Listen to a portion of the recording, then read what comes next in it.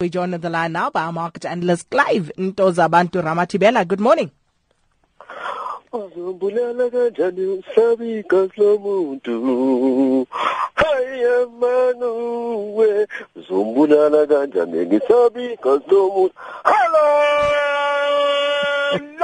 Top of the morning to you, Sakina, to the rest of the AM Live listeners.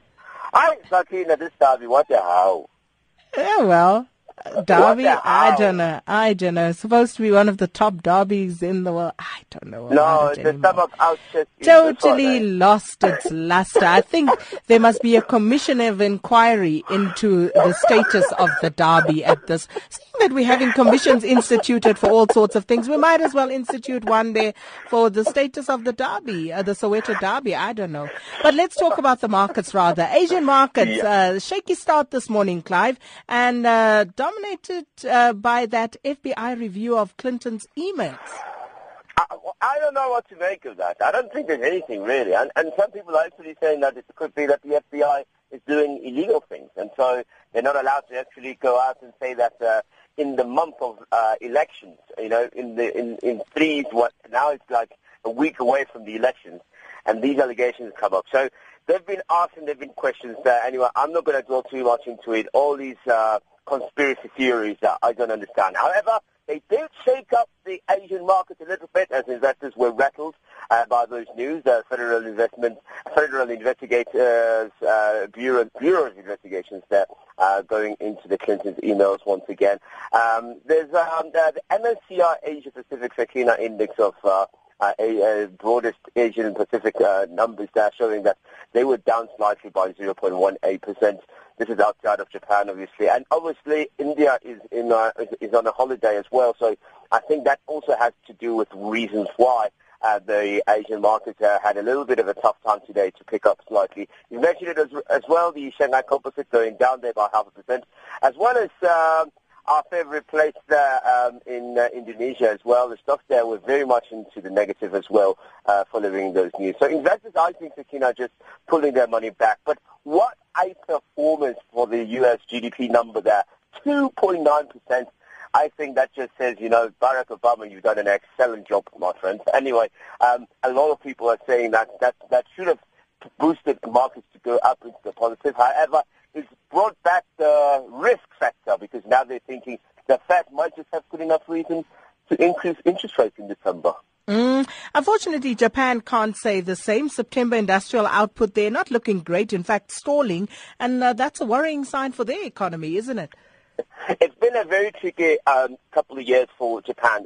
Remember, they're trying to restructure the economy as well. Remember, they've been trying to fight deflation as well in the market. These numbers for September are very worrying signs, Sakina, already struggling to mount a sure-footed recovery and maybe losing some momentum as well due to weak consumer spending and exports. Remember, the dollar strength has created a little bit of a problem for their exporters in terms of pricing, margins being cut too thin. So it's becoming very, very difficult for them to build in those interests, or what the marketers would call alpha. Separate data shows also that retail sales fell more than expected in September from a year ago, further to evidence that private consumption remains a drag on the growth. I think it had to do with the fact that the Sibenu Koko Nomkulu, they don't buy iPhones and Apples and yeah. So, you know, it's an Asian community like is in Japan. So Nomkulu, they're not buying these fancy phones, you know. Like if they were to buy like my S7 just now, and then something happens and then they blow up. We can't have that happening. You can't have that happening in Japan. So they just don't buy phones at all. Moving straight along.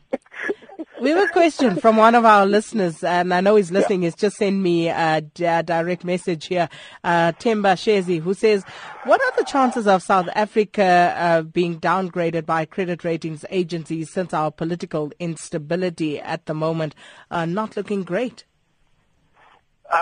We got their responses. Well, that was last week. You remember we said that Moody's came out and they seem to be the ones that are most optimistic about us actually surviving the ratings downgrade. They might just change it from the outlook and leave the rate unchanged. But most importantly, our economy, Sakina, let's be honest. It's not great. Yes. let's be honest, though, what we've seen in the last 3 quarters. We've seen a very steady rand, even though there were periods where it was at a very a volatile point. But we've seen a very good comeback in the 3.3% in GDP number in the second quarter.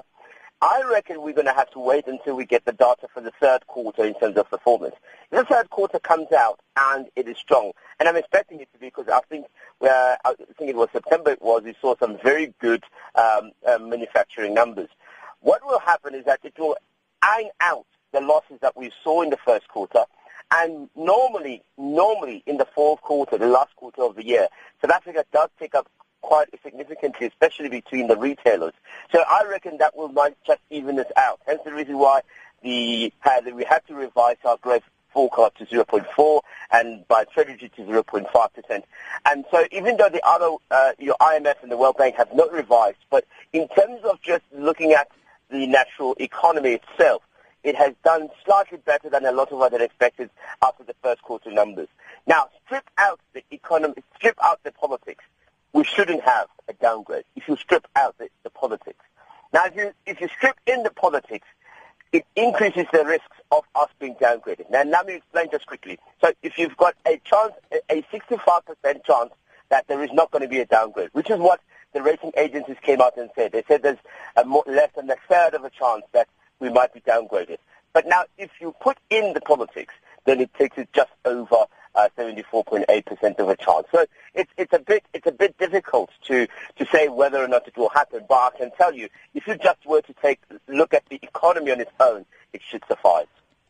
Well, Clive, just another quick question from another listener very quickly. Please ask Clive, very briefly here, Clive, whether BEE shareholders who sell liquor were part of the 32 Rand a share payment agreement with AB InBev. Yes, that's a simple answer. Yes, they would have been part of it, especially via the investment with PIC, Public Investment Corporation. So there were BEE partners that did get some money. So if you see somebody drinking more than they should be, hey, by the way, they said don't drink alcohol, it's too hot. So yes. Stay away from beer. Let's leave it there. Thank you so much, Clive. Our market analyst, Clive Ntozabantu Ramathibela, back again tomorrow. Sakina Kamwendo on SAfm.